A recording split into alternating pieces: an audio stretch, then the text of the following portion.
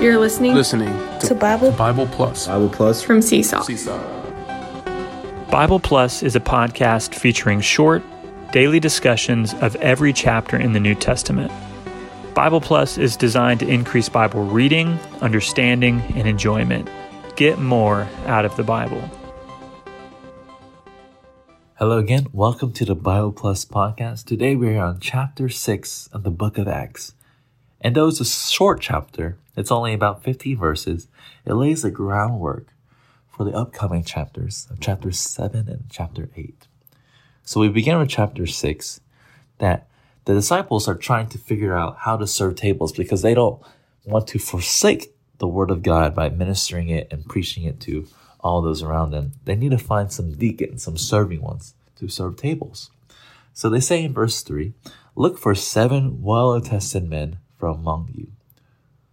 And you would think that the qualifications of those who serve tables would be maybe treating the saints, the believers well, being tidy and proper, being able to deliver food in a good way. But instead, we see in verse 3, the qualifications are full of the Spirit and full of wisdom. This is a divine principle in our service. We don't need good, well-qualified people to serve the church, to serve God. What God wants and what the church needs are people who are full of the Spirit and full of wisdom. And so they appoint these 7 in verse 5, and they choose Stephen, a man full of faith and of the Holy Spirit, who will be mentioned in chapter 7, and Philip, who goes on to preach the gospel in chapter 8. But these are the qualifications that we need when we serve the church, when we serve God. We need to be those who are full of the Spirit and full of wisdom. So verse 4 lays a principle in the book of Acts, how the word of God was so powerful, how the faith spread, how the churches were established.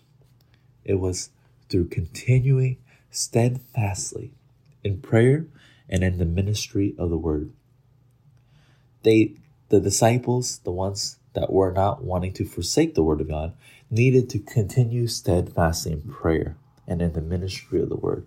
Only when the disciples prayed, when they strengthened and exercised their spirit to embolden them, to empower them to minister the word, was the word of God so effective. And we see in verse 7 that the word of God grew, that the number of disciples were multiplied greatly in Jerusalem, and a large number of priests obeyed the faith. This is the result of continuing steadfastly in prayer and in the ministry of the word.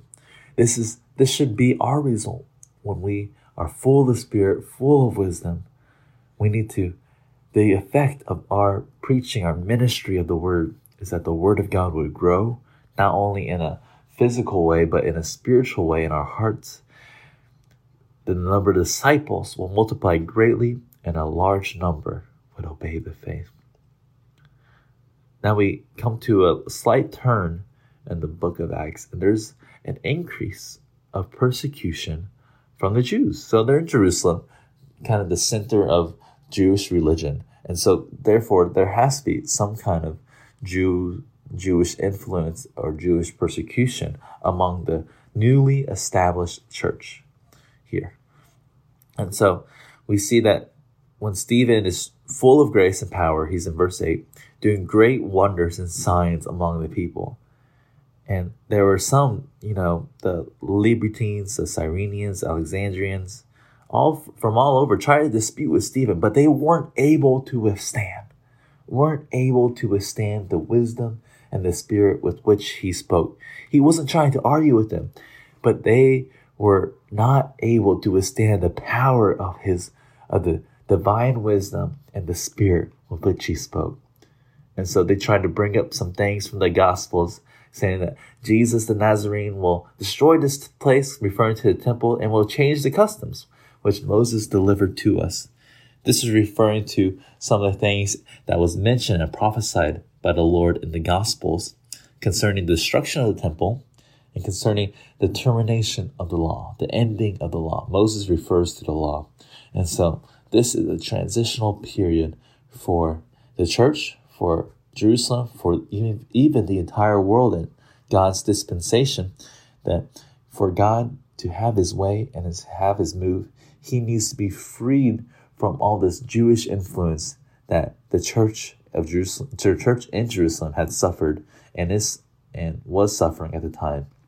And so we need to realize that this was obviously instigated by Satan to frustrate God's move and his acts to establish churches, to propagate, to multiply.